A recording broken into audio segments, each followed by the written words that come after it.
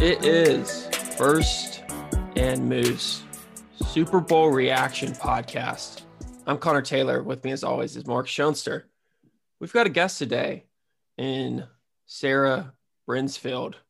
How are you doing? Hey, what's up? I'm really excited. I'm an avid listener I'd say of First dedicated and super Moose. fan. Dedicated super fan. Listen to every episode. So I'm very excited to be here. Thank you for having me, Connor. Yeah, you were claiming you're trying to get to the top of our Spotify list and the top Yes, listener. sir. That is correct. Like I said, it's going to be tough. My iPod Touch is on loop, always playing First and Moose. So we'll see if you can hang with that. But I sure hope so. we can jump into the Super Bowl. What a different game than I feel like probably anyone expected. Maybe the Bucs defense expected that, but I even doubt that from their side. But Mark, I guess my first kind of question is like, where do you think this kind of Bucs defensive performance in a Super Bowl kind of ranks for you? Do you think this is one of the better defensive performances since you've been watching Super Bowls overall? Yeah, I think it's probably one of the best ones I've seen. The only one that comes to my mind as far as a dominant defensive performance, the only two that really I think of are the Broncos against the Panthers, but I think of that more as the run more than just the game itself. But the other one would be the Seattle Seahawks shutting down that record-breaking Broncos offense a couple years back, the Legion of Boom. That's really the only other one that I think is comparable to just how dominant the performance was on Sunday. They they had Patrick Mahomes running for 4 straight quarters. It was what I thought would happen last year when the 49ers played the Kansas City Chiefs in their insane pass rush. But I guess when you are missing your two tackles, then it makes a crazy pass rush like the Buccaneers just feast upon the green experience of the outsides of that offensive line. It was unrelenting. And if I remember correctly, I saw a stat that if you count the scramble yards that Patrick Mahomes had in that game, it was just a hair under 500 yards, which is absolutely ridiculous. And I mean, if you want to say a quarterback was running for their life in a given game, I think this is one where that was definitely the case. Yeah, it was kind of weird because the game didn't feel like it was about the QB play at all. And it is, but the defense really, really shined through it. Todd Bowles, I mean, he only had to send 4 the entire game, which I thought was kind of, I guess, not shocking. I guess I didn't think that the two new, or I guess the replacements weren't going to affect the O-line that much because Mahomes has done it all year. Yeah. And then it ended up kind of really affecting the game. It was probably one of the biggest storylines, but was that really shocking to you, Sarah? Just the dominance by the Bucs defense? Yeah, for sure. I think I was for some reason expecting like a more intense game in a way. Like it was intense in the first quarter because everyone's like, "Oh my God, it's a Super Bowl! Like this is so awesome. This is gonna be a good game." And then honestly, for me, like maybe 4 minutes before the first half, I was like, I think the Buccaneers definitely have this game. Like they're not. I don't think they're gonna let up anytime soon. Their defense is really feeling like that they're very in control of this game. I don't think it's going to change at all during the second half, and it obviously didn't. I mean, the Kansas City Chiefs, like you could see at the score at the end of the game, they did not do very well. So Mahomes was pressured 29 times on 56 dropbacks. But think about this, and you mentioned the stat, basically 500 scramble yards before he was sacked or threw the ball, which is not, especially since you could kind of tell he was hobbling at points. He was the turf toe definitely seemed like it was affecting him, or another hit during the game made something happen where he was a little off. But he was only sacked 3 times, being pressured 29 times. I think that shows a lot because I don't think really many other QBs besides maybe like a Lamar Jackson would only be sacked 3 times when he was pressured 29 times on 56 dropbacks. And then it was, I believe, Next Gen Stats said the Chiefs ran a 5-man protection scheme 92% of the time, which is third most by any team in the past 5 years. And it just seemed weird that they were getting that much pressure and they weren't helping him very much at all. Yeah, we said in our pregame coverage that Travis Kelce might have to pick up some blitzers, may have to pick up some people throughout the game. And I guess I always knew that Travis Kelce wasn't, the most dedicated blocking tight end. I've always been on the George Kittle boat as far as best tight end in the NFL because he's much more of a talented blocker. But even then, I was surprised because he's still a tight end. And you would think that in a game where you have so many talented linebackers who you only have to throw one more into a package of blitzers, that it's going to wreak havoc. So I was shocked that you could even have him still run routes, just have him pick off a linebacker and then run a little cut to the outside. And it was strange. And I don't know, Connor, there are a lot of things about that game that the Chiefs just didn't seem like they were ready for it. And you could look at it from a couple perspectives. I mean, I think another one that's going to be overlooked in a couple years from now when you look at the stat sheet is that the Chiefs wide receivers missed a lot of catchable passes. And there are some that were blatant. There are a couple that they just flat out dropped. And there are some where they weren't the easiest catches, but they're the catches that the Kansas City Chiefs have made in these past few games, this past season, the past 3 seasons. And it was making me wonder just why are they just not in sync right now? And I mean, I guess the reason number one is that front seven of the Bucs, because they were in their heads all day. It did feel weird with the drop passes. I mean, Mahomes, it's going to be one of those things where people are always going to say this is the Super Bowl that I saw some of the best passes ever that ended up being dropped. It's going to be a lot because, I mean, he had the one where he was laying out. I don't know how he perfectly threw that into someone's chest. And he got Tyreek Hill dropped a pass, went to his face mask. I mean, Travis Kelce dropped a pass.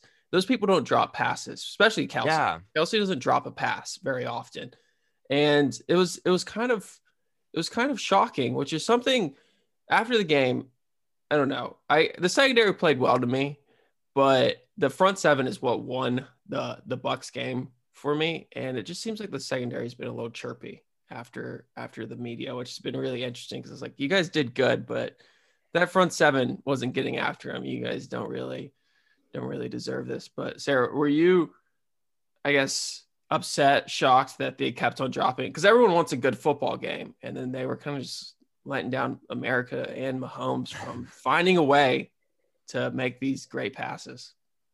No, yeah, I was definitely upset. Especially if you're a sports fan like us, so much that we are trying to make a career out of it. You want a good Super Bowl game at all times. So for, the deficit to be that big in an NFL game, it's kind of annoying, but you still watch it just because it's a Super Bowl. But I was definitely annoyed, definitely screaming at the TV that, if you're in the NFL, you should not be dropping those perfect passes to you. So I don't know. Yeah, I outwardly screamed when I believe it was Darrell Williams, the one who dropped that pass from Patrick Mahomes' superhuman effort to throw the ball parallel to the ground.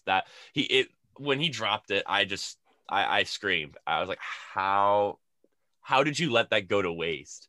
And even the previous play, Mahomes was getting thrown out of bounds, and he just kind of spun and just launched it, and it somehow hit the corner pylon.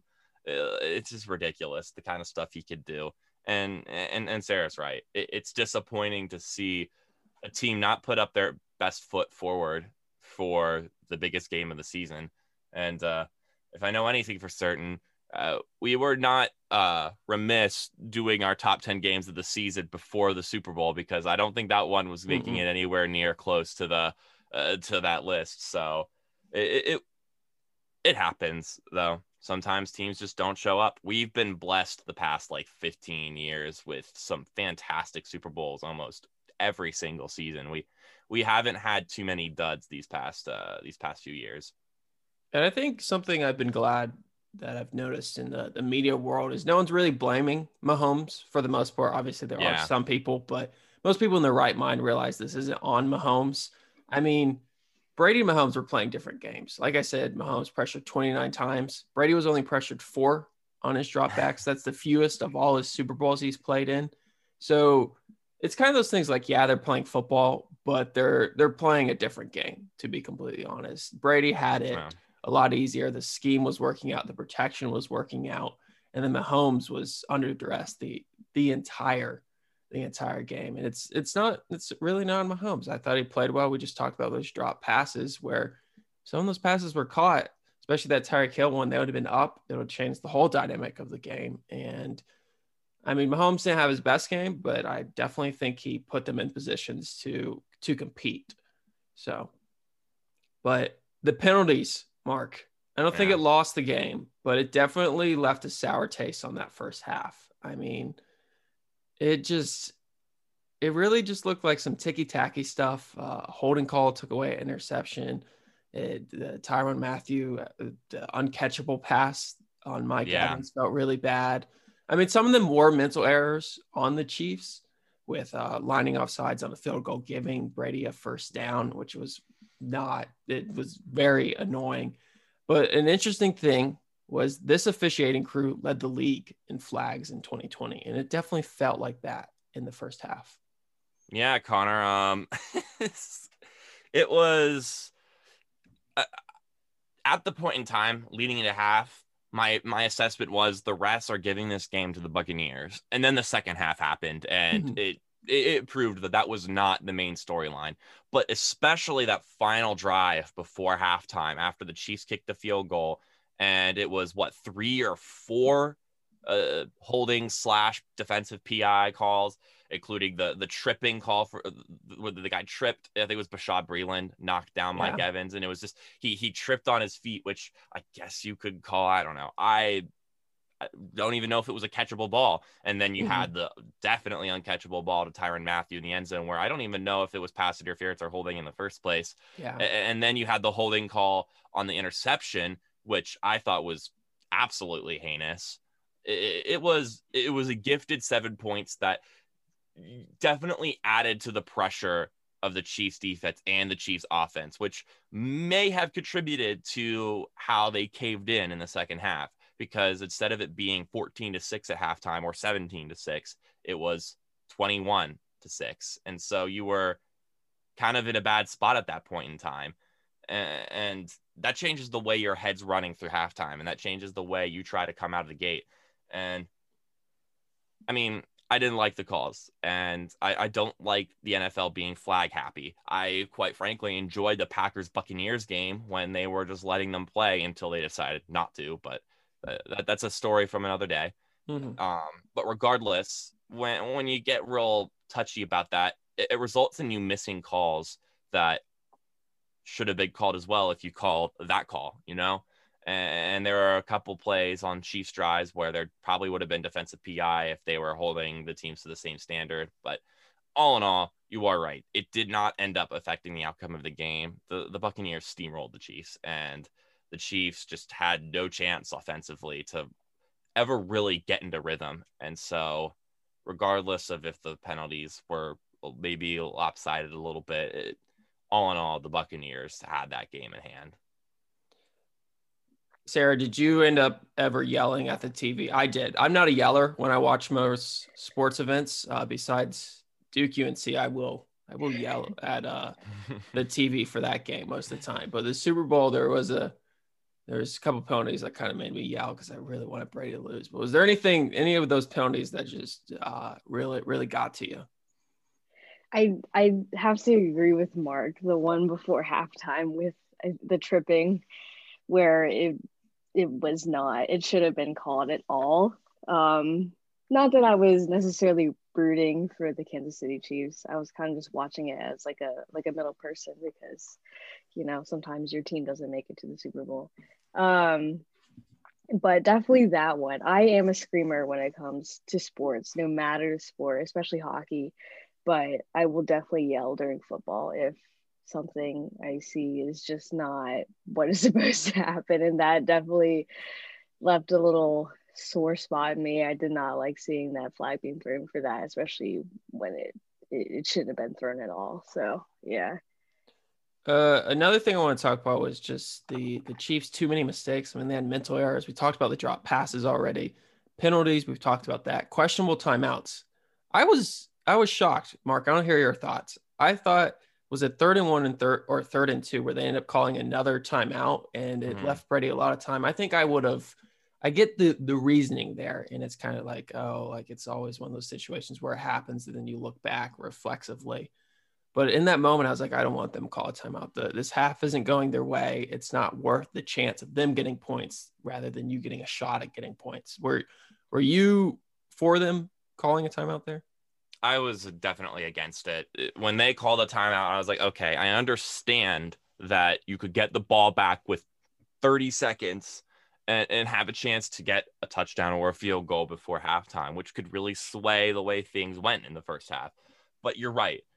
The way that defense was playing and the way things were panning out for you in that first half, I think you pack it in. You go into half trailing by 8 points or 11 if the Buccaneers still get into field goal range. But I think that pretty much holds them without a touchdown. And yeah, I can't say that I really like the call. I don't know even if in general, if I say I would like calling a timeout with only like 38 seconds left on the clock at that point in time. I think at that moment, if you have under a minute left in the half, you're just playing to run out the clock. If you get lucky and you get the ball back, I mean, okay, maybe you could heave a Hail Mary or something, but there's not a lot of time there. And especially when I don't remember if they even had another timeout outside of that, but regardless, it just seems like that's not even aggressive. That's just absurdly hopeful that you'll make something work out in that short little span of time when things haven't been working out. Again, mind you, in this game, you're going up against, which I guess is the best defense in the NFL, at least right now, the most dominant defense, at least. And I don't know. It's questionable on a couple of fronts. And I mean, it led to 7 points because they had more time on the clock to get down there. And it's a head scratcher for sure. I was not a fan whatsoever. Even I just didn't get it, to be honest, because like you're saying, Mark, the offense wasn't churning as well. I mean, I know Mahomes can do crazy things, but in that game, I didn't trust him to run a 20, 30-second drill. Those are basically non-existent unless you have a QB like Mahomes. But in a game like this, I thought there's zero chance, and they ended up having more mistakes. And that into that first half felt kind of similar to that Packers first half, where it's like, all right, you're down, you haven't played the best half, and then you ended up just giving them more points. Where honestly, the Tampa Bay didn't earn those. I mean, they earned the points, but it was the other team's mental errors that kind of just handed over some more points, and then it's getting too big of a deficit. Another thing, the punter, he was a little shaky, and they mentioned it, which he was kind of a wow, to be completely honest. There's some punts where I don't want to say they kind of felt like interceptions to me, where like it basically just didn't travel anywhere. I mean, I was like disappointed in that because special teams is huge, and I didn't expect it to end up hurting the Chiefs like that.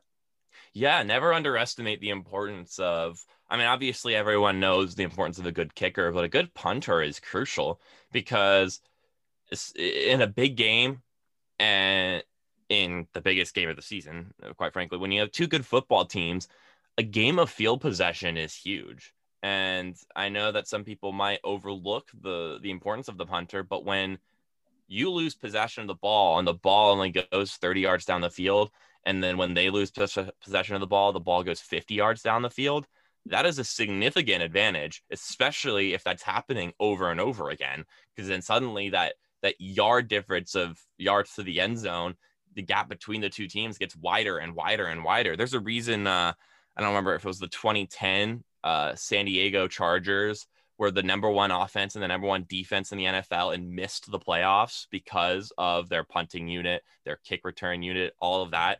That just goes to show you that those things are important, and the field advantage is a massive aspect to both college and the NFL game. It was something that I really enjoyed when it came to watching the Washington football team. Is the punting game was really massive. It kind of looked like Big Ten football with how you're just, jockeying for a good field position so that maybe you can get a field goal, or if you're lucky, a touchdown. And that's still applicable in games, even including high-powered offenses like the Chiefs and the Buccaneers, especially when your defense is struggling to slow down that Bucs offense, putting their back against the wall from the get-go. It's just a poor way to put your foot forward on the defensive side of the ball. I know that Townsend punt that won didn't even make it across half field. So it's just those kinds of situations are begging for you to get scored on again. What do you guys think about Tom Brady's play overall in that? Just the Buccaneers offense. I don't think it's the Bucs. I know Tom Brady won the Super Bowl MVP. It's just going to most likely go to QB, especially when, you can make an argument for Shaq Barrett, but he just didn't have enough sacks for people to end up voting for him. I know he had plenty of pressures, but people don't care about that as much as sacks. But the offense, I thought, played pretty well. I mean, putting up 31 points should be close to enough, even if the Bucs defense wasn't that dominant to win a Super Bowl. Where does this line for like a Brady game for you? I mean, he basically just had to do what he had to do to win the game. I mean, that's pretty classic Tom Brady. I mean, 21 of 29, just over 200 yards, 3 touchdowns, no interceptions. That's the big part. Tom Brady never let the momentum swing in the Chiefs' favor, and that's the huge thing. And I mean, it wasn't some game-wrecking performance, but it's the performance that won a Super Bowl. And if Tom Brady knows how to have performances where he doesn't give the other team chances, I mean, that's his trademark. So no, he didn't blow up the stat sheet or throw the ball over creation, but what he did was effectively move the ball down the field without ever risking a turnover outside of one holding call that maybe should have been called, or maybe should not have been called and would have been an interception. He played pretty mistake-free football, and that's his style. And so, I mean, it was nothing that wowed me, but at the same time, this is what got them to the Super Bowl, was not throwing 30 interceptions like Jameis Winston did last season, and effectively orchestrating an offense that has the pieces to get the job done for you. I mean, you don't have to force anything with this Buccaneers team. How do you feel about Brady's and overall that Bucs offense play, Sarah? I definitely agree with what you guys have said so far. It wasn't the most incredible play that I've seen him do, but I think it's really interesting how he has that much trust in this team that he knew that they were just going to do or help him do what he wanted to do, which was just carry the football and not let the Kansas City Chiefs have anything. So that was really cool for me to watch, just to see how good of a team that they had, even though that Brady's only been there for 1 year, and it makes you understand that it really Tom Brady is obviously a very good player, especially to go to a Super Bowl first year there, not really have that team chemistry that the New England Patriots had over those spans and spans of years. So that was really interesting for me, definitely. And I think that's a good point, thinking about, I mean, this offseason, extremely weird. And basically going to the season, a lot of people thought that the team that was a more veteran team and that had better experiences together and not new teams would develop throughout the season the best, because the offseason was basically non-existent for the most part compared to, I mean, it was over Zoom, and kind of Brady and the Bucs said, hey, we're able to develop our team here and figure out a way. And then there's Leonard Fournette played pretty well. Gronk had a game kind of out of nowhere, which is funny because people love Kittle and Kelsey, but it was kind of not Gronk saying hey, look at me again. But I feel like we talk about Kelsey and Kittle so much and forget how good Gronk was. But I want to talk about, what does this say about team building? Because for a while, I would say the most popular way was to build a solid team around a QB or on a rookie contract. But the Bucs are kind of showing that you can build a team and then go get the quarterback. Obviously, both ways I think are great ways to do it. But do you think maybe we're going to start seeing this happen a little bit more, where teams don't say, hey, we can just wait on our QB. We can have a transition QB. I mean, that's kind of what the Panthers are doing right now. They kind of have just a stepping stone right now with Teddy Bridgewater. I mean, do you think this will be more of a thing we see overall, Mark? Connor, I guess it depends on how much faith you have in general managers, because my thought on the whole QB then build or build then QB philosophy is just, when do you find the right quarterback?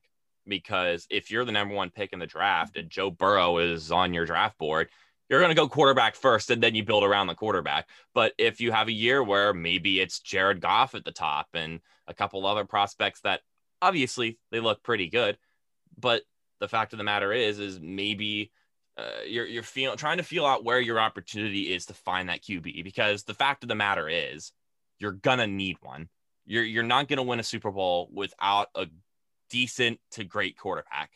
And wherever that guy falls into that line depends on, the order of the rest of your team, because a good quarterback can elevate the rest of his roster. We kind of saw how a Bucs team that, outside of the addition of Tom Brady and Antonio Brown, was mainly the same thing as they were last season. And that's a big difference there. But you're getting at my point here, which is that you need a good quarterback, but sometimes one doesn't just fall into your lap. It's kind of, I'll be quite frank and a little biased here, it's the situation the Colts are in right now, which is you're sitting at like the 24th pick in the draft and you're building up a team, but you don't have the guy. And so it's just a matter of waiting until you have the opportunity to get the right guy for your team. And I guess the big thing is as general managers, do we have faith that they will actually be patient, or will they start rapidly pulling the trigger on people who may not actually be a fit for their system? I'm going to go to say that for the most part, we're probably still going to see teams dive quarterback first and then try to build the team around before going the other way around. But there will be some teams that are a little more pragmatic about it and a little more patient, and will try to wait and pull the trigger when, their pupils grow and they find the guy that they want to pounce at and get on their roster, whether that be in the draft, through a trade like the Rams did with Matthew Stafford, or through just free agent acquisitions when a player gets released. All in all, what should happen is you should wait until you got the right guy. But I have a feeling that most teams are still going to try to go quarterback first. I think a funny thing about the Rams is that they've kind of been on both sides of it now. I mean, Yeah. they had Jared Goff on a rookie contract built around him, and now they've got the rest of the pieces and said, see ya, Jared Goff, and went and got Matthew Stafford, which I agree, Mark. I mean, we just had an instance where the Carolina Panthers were trying to trade for Matthew Stafford, and it doesn't feel like they're ready to trade for a QB like that. They got a little bit impatient and say, hey, we're going to go in for it. But legacy, what does this add to Tom Brady's legacy, guys? I mean, he's got 7 Super Bowls, probably will be the most. I'm just gonna say that. I assume he thinks it'll be the most. Yeah, Connor. I mean, the argument for the GOAT, as it were, it's a conversation that I don't really like having. Now, that might be just because it's Tom Brady is so heavily in the conversation, and I can't help but be bitter against all of my attempts at objective judgment. But the fact of the matter is it's hard to gauge success in a game where at any given time there are 22 players on the field. Like it's just difficult to gauge impact when that's what's going on all around you. When you've got a barreling defense that's causing the other quarterback to run for almost 500 yards in the game, it's difficult to just say, Tom Brady won the Super Bowl, because he didn't. And you could go instance by instance every Super Bowl that any quarterback has ever won and go, oh, well, it wasn't just him. Well, yeah, it wasn't just him. It was a team game, which then leads to the question, well, then when do you just start counting all the times that he's been in this situation? How many AFC championship games has he been in where he was one of the final 4 teams? And think, okay, what was the common denominator there? Tom Brady was in all of those games. And I don't like saying that, but I mean, if you're trying to go for the GOAT, then one of the only metrics that you can objectively measure by is how many Super Bowls did you win? Now, that's not always the most effective way to gauge things. I've said it before. Is Dan Marino worse than Eli Manning? No. Dan Marino is much better than Eli Manning as a quarterback, but has no Super Bowls to show for it. And that's a great way to display, that it's a team game. You can't just win by yourself. But with that being said, this really shows that Tom Brady isn't just a product of Bill Belichick. And I know that a lot of people probably knew that, but the fact of the matter is he gets plugged into a team that had the talent, had the coaching staff, and they just needed that rock in the center. Someone who is steady, someone who doesn't throw 30 interceptions, like I said earlier, someone who will fire the team up when they get down a point, when they get down a score, someone who will, after a bad game, say, hey, we're going to shake it off. After they got absolutely blown the lids off by the New Orleans Saints, they then proceeded to lose to the Chiefs and lose to the Rams. And Tom Brady said, hey, we've got this. We're all right. Sometimes this happens. And they were able to kick it back into high gear, come out of the bye week, and not lose a game for the rest of the season. That's the kind of thing that he brings to a football team. He's competitive. He is consistent. And he's not too swayed by emotions, which is a huge thing that Tom Brady has, even over other great quarterbacks, is just his ability to be unwavering. And this season has proven that away from the Patriot way and away from New England, where he's able to prove it with an entirely new set of people, even though his beginning in New England and his ending in New England, really the only thing that carries over is Bill Belichick in that span of time. It still further proves that this guy is a leader of the game, and he inspires other players to step up and play really well, whether he's the GOAT or not. I mean, I guess that's up to your interpretation and up to your standards of what is the GOAT. But all in all, he's proven his worth this season. Does his Super Bowl accomplishments, to you, Sarah, kind of feel untouchable at this point? At this point,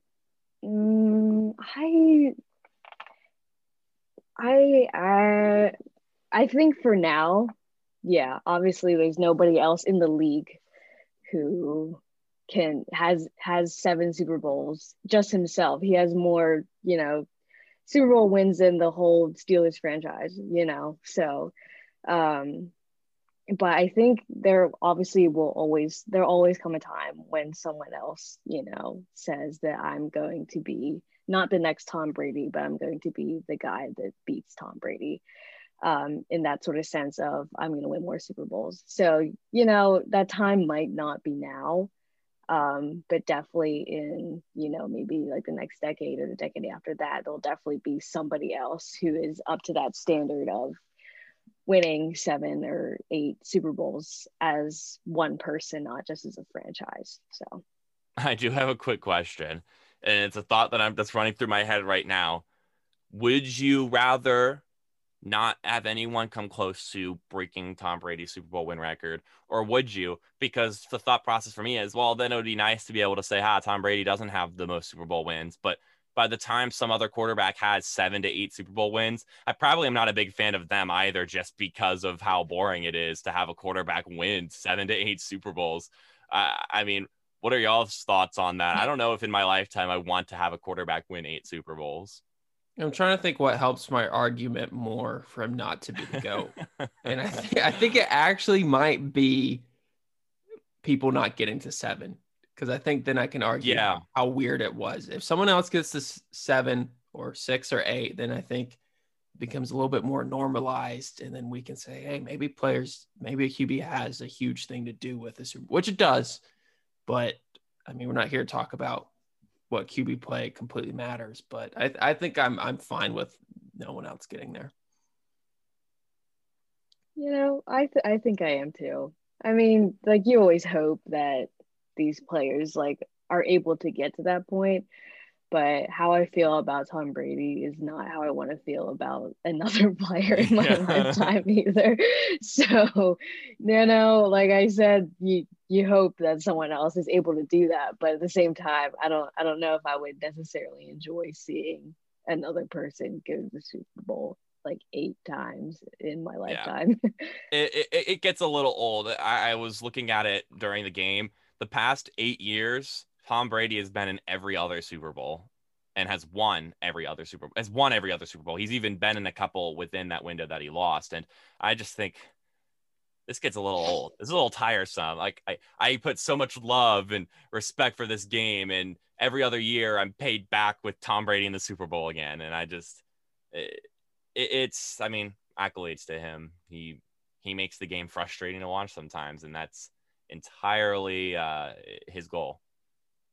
Yeah, I can't wait to tell my kids when a QB gets to 3 or 4 and be like, well, if you think this is annoying, you should have been alive when we were. But the GOAT conversation is interesting because, I mean, how many years has Tom Brady been the best player in football? Probably maybe 3. I mean, this year he wasn't the best player in football, but he won the Super Bowl, and then it adds to his GOAT talk. So it's a more interesting conversation in a team, such a heavy team sport like football. But let's take a break and we'll be right back. Have you ever wondered why everyone and their mother seems like they have a podcast today? Well, it's probably because there's over 1 million podcasts a day alone, and it continues to grow every single day. And you've probably wondered, how do I start a podcast? And you've probably thought, it's too expensive, I don't have the equipment, it'll be too difficult, I just can't do it. Well, let me tell you, you're wrong.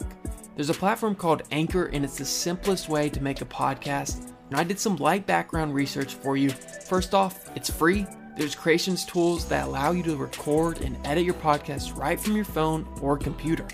Anchor will distribute your podcast for you so it can be heard on Spotify, Apple Podcasts, and so many more platforms. You can make money from your podcast with no minimum listenership.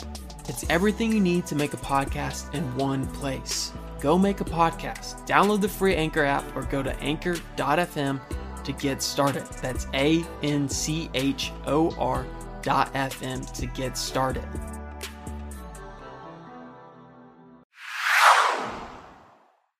And we are back.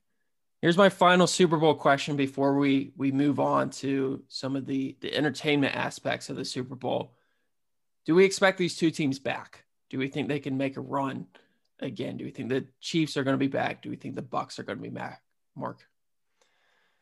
Both teams are capable of doing it. Both teams, I mean, Tom Brady's already said he wants to come back, and Mike Evans has already said he's willing to take contract cuts to keep some players here. So the Buccaneers are probably looking to run it back.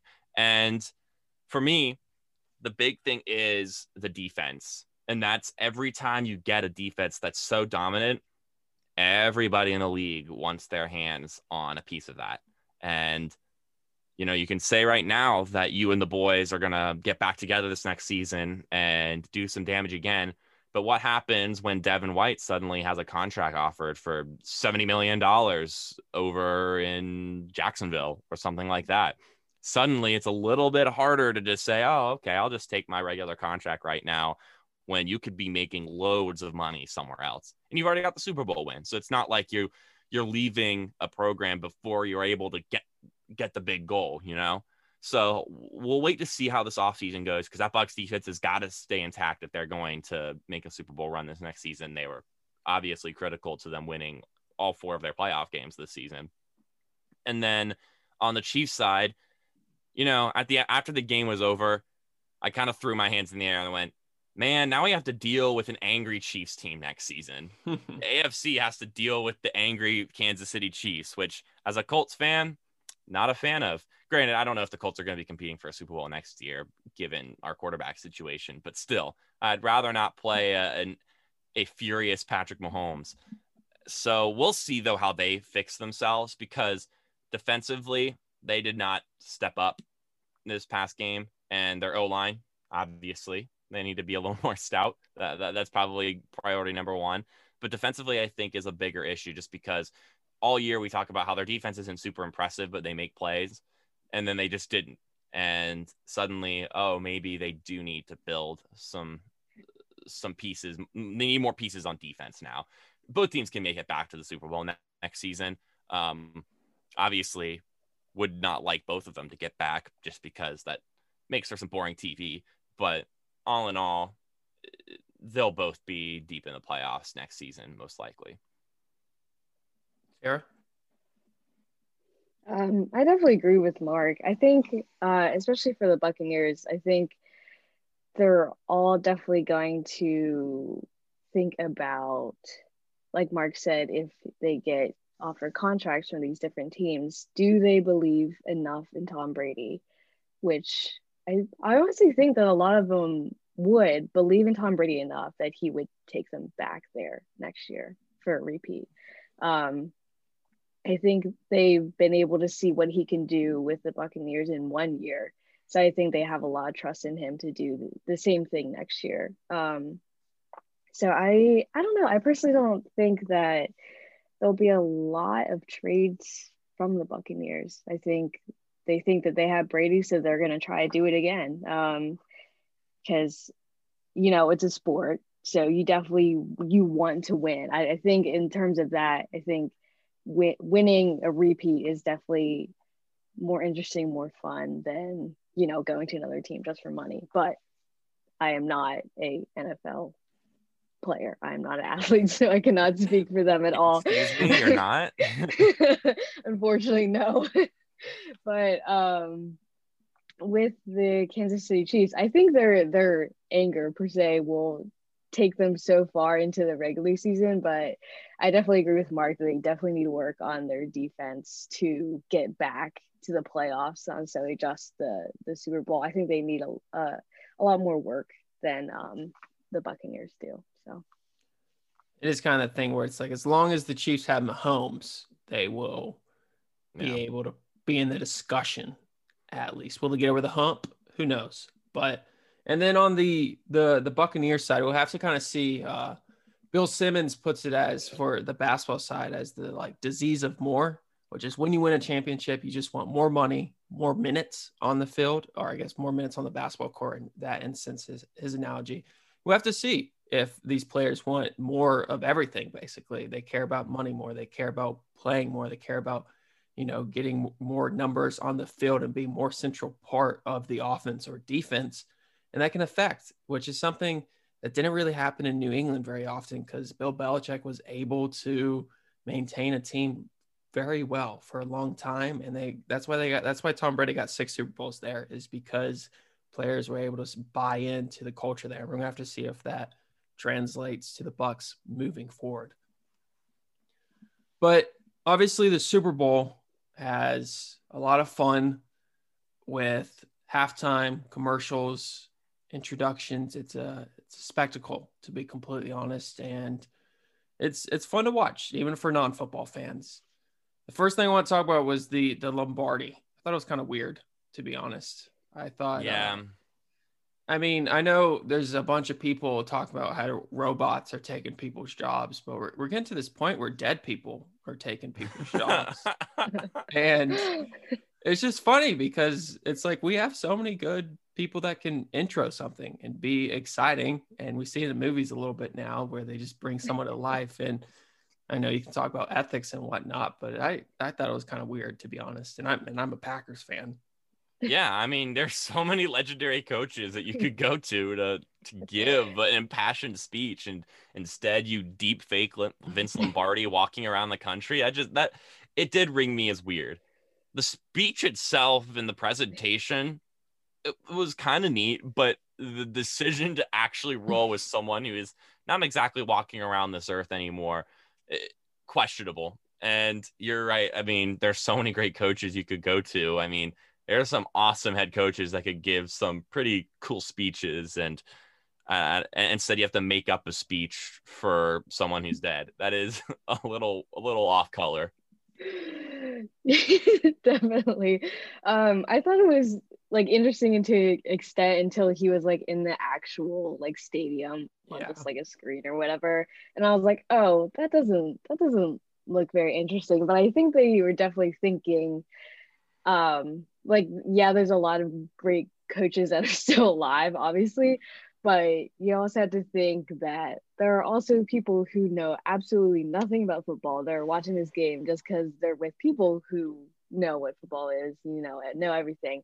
But I think almost everyone has an idea, at least, of who this dude, this dude is. So like, oh wait, that's the blah blah blah. So they can somewhat relate to the game at least a little bit, even if it's just like tiny things like that. Even though there's like for people like us, it's like super weird that you bring this dude back from the dead just to have like a speech at the beginning of the game. So I agree though. I thought the on-field like screen or whatever it was didn't look fantastic, but it is what it is. And I honestly think it's also interesting is it probably cost them more money to recreate Vince Lombardi than just pay someone would be my thought. I'm pretty sure that spot's not cheap to make, and it looks like they had to get some very fancy production company to pour a lot of money in that.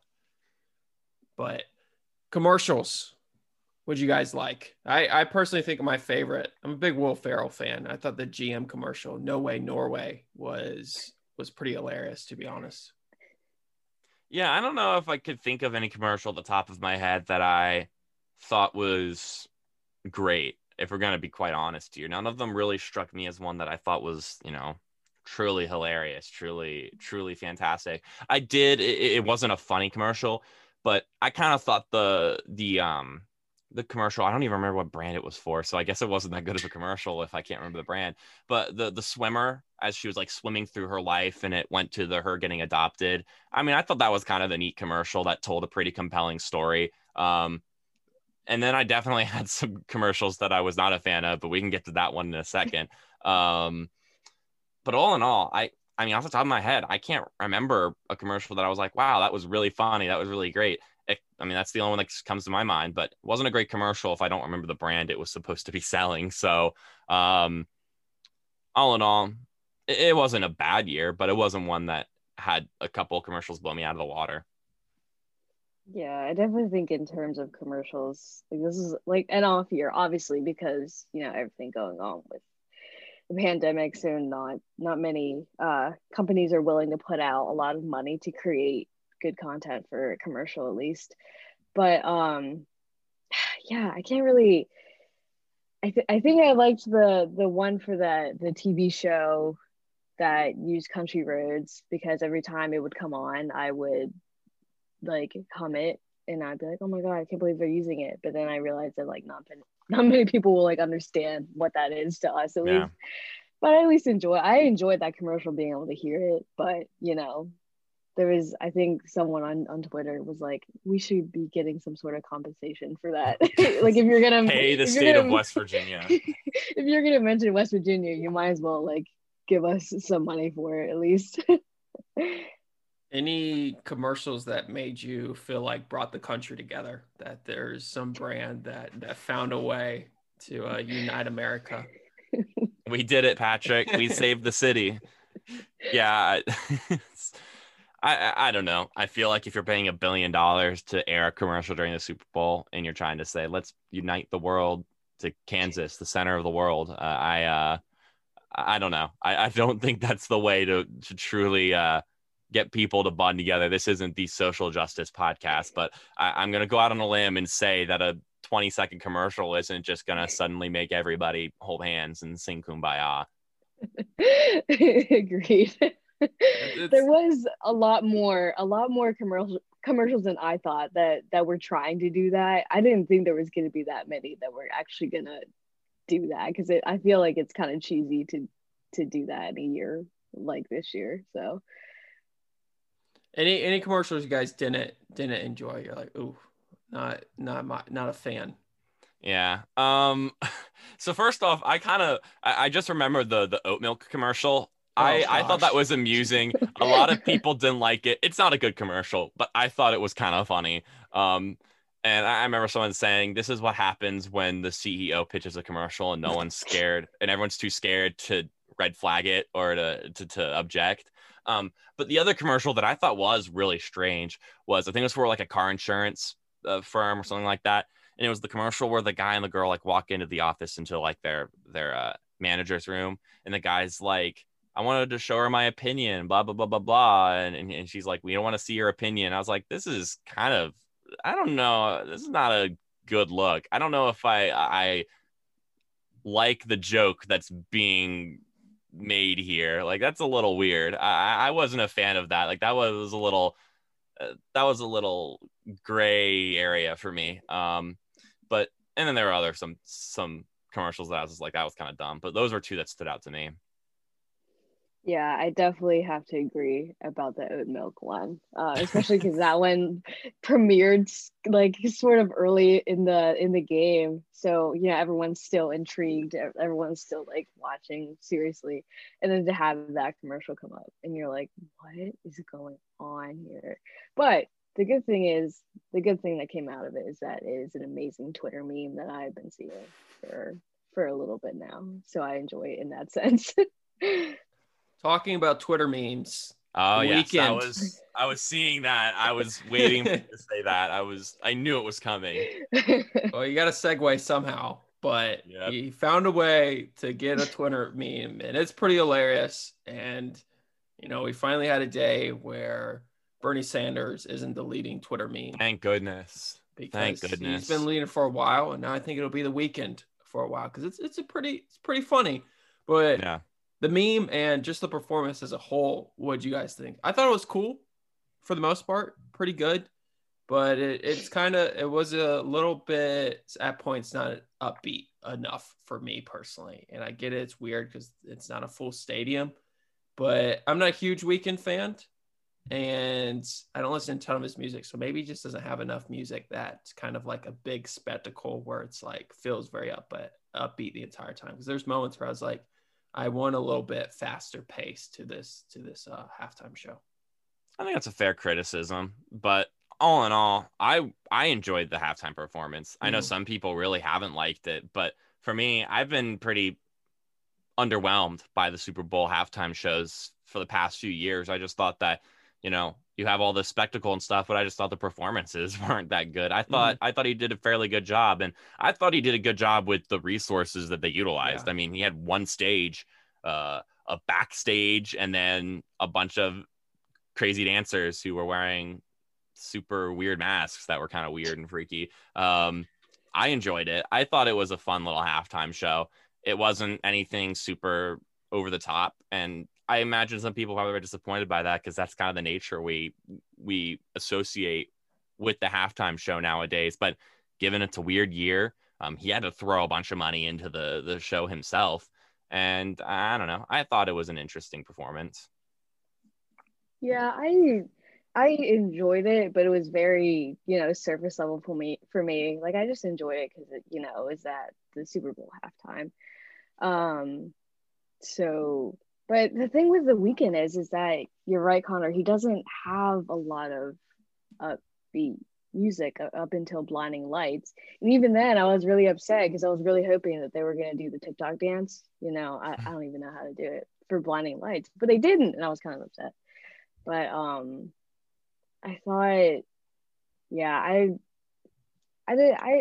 enjoyed it. Very surface level though. I mean, it's also the same thing where I just don't really listen to his music at all. So I can only say like, oh yeah, like it was okay. But I saw a lot of people were freaking out about it. They're like, oh my God, he's so good. I was like, okay. But I do think his meme will only be relevant for like a few more days, because no meme can compare to Katy Perry's Sharks. Yeah, that's pretty powerful. Whenever she did her halftime show, I don't think any meme will ever come close to that one in terms of Super Bowl memes. I thought the intro was cool. Not really sure how that was done, where he was like in a car and then something else kept on happening. I don't know how depth really works in art very well, to be honest. But I don't understand the three-dimensional world. I thought it was pretty darn cool. And then I agree, Mark. I think with what he had this year, I mean, I guess the reason they probably didn't have a stage on the field, maybe COVID restrictions, where the time it takes to set up, you'd probably have to have people very close to each other for a long amount of time. And because they just brought dancers on the field and they were all separated for a decent amount, where I understand they all had masks and whatnot. So I get it. And I overall like the performance. Don't don't feel bad. I mean, it wasn't my favorite by any means, but The Weeknd's not my favorite artist, so I didn't expect it to be my favorite.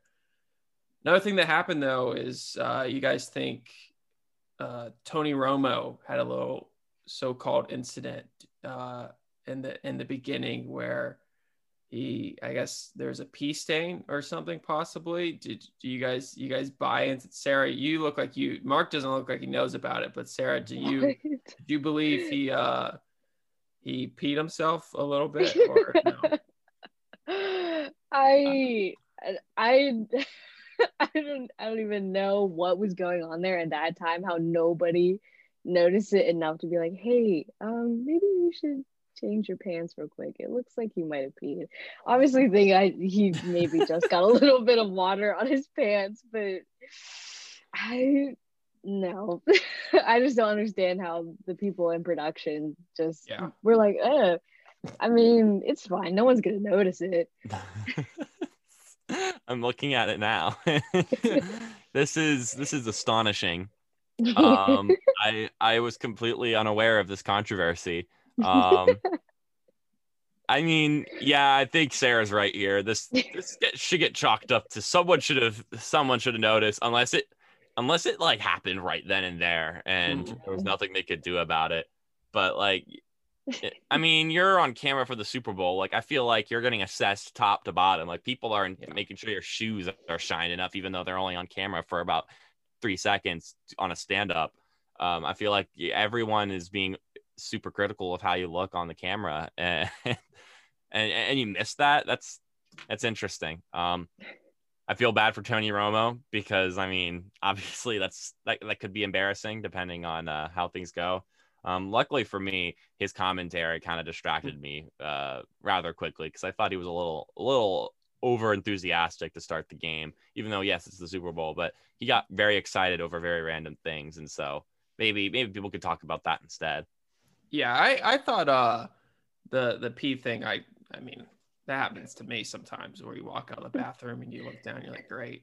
But anyways, I agree, Mark, with the enthusiasm, which I get. The reason you're in these places, like, no one's going to get a top color or play-by-play job for the NFL if you're not pro NFL.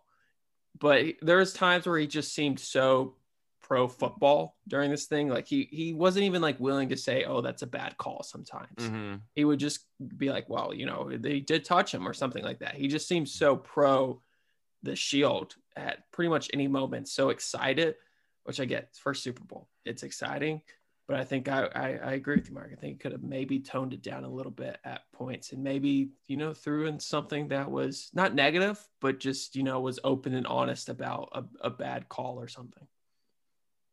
Yeah, I agree. I mean, there were times where he agreed with some of those calls that I've said I disagree with. And then there was a hold that he disagreed with that, I mean, the guy had him around his neck. Like, I didn't understand that. He was a little weird. But, you know, sometimes commentators have off days. And I guess, I mean, when you have the pressure of a Super Bowl, you're trying to put on your best show. And maybe you just, you had some moments slip through the cracks. Well, that's gonna wrap it up for our Super Bowl reaction to Super Bowl 55. Wasn't the Super Bowl that probably everyone hoped for, but still was good, and overall the quality was good overall. But thank you for joining. Thank you for joining, Sarah. Unlike Seth, but thank you for having me. I had a lot of fun. It was very fun. Yeah, and this is gonna be Mark and I's last time for a little bit, but don't unsubscribe from the feed because we've got some cool things for the offseason. So don't go anywhere. This has been First and Moose for U92 The Moose with Connor Taylor and Mark Schoen. So thank you for listening.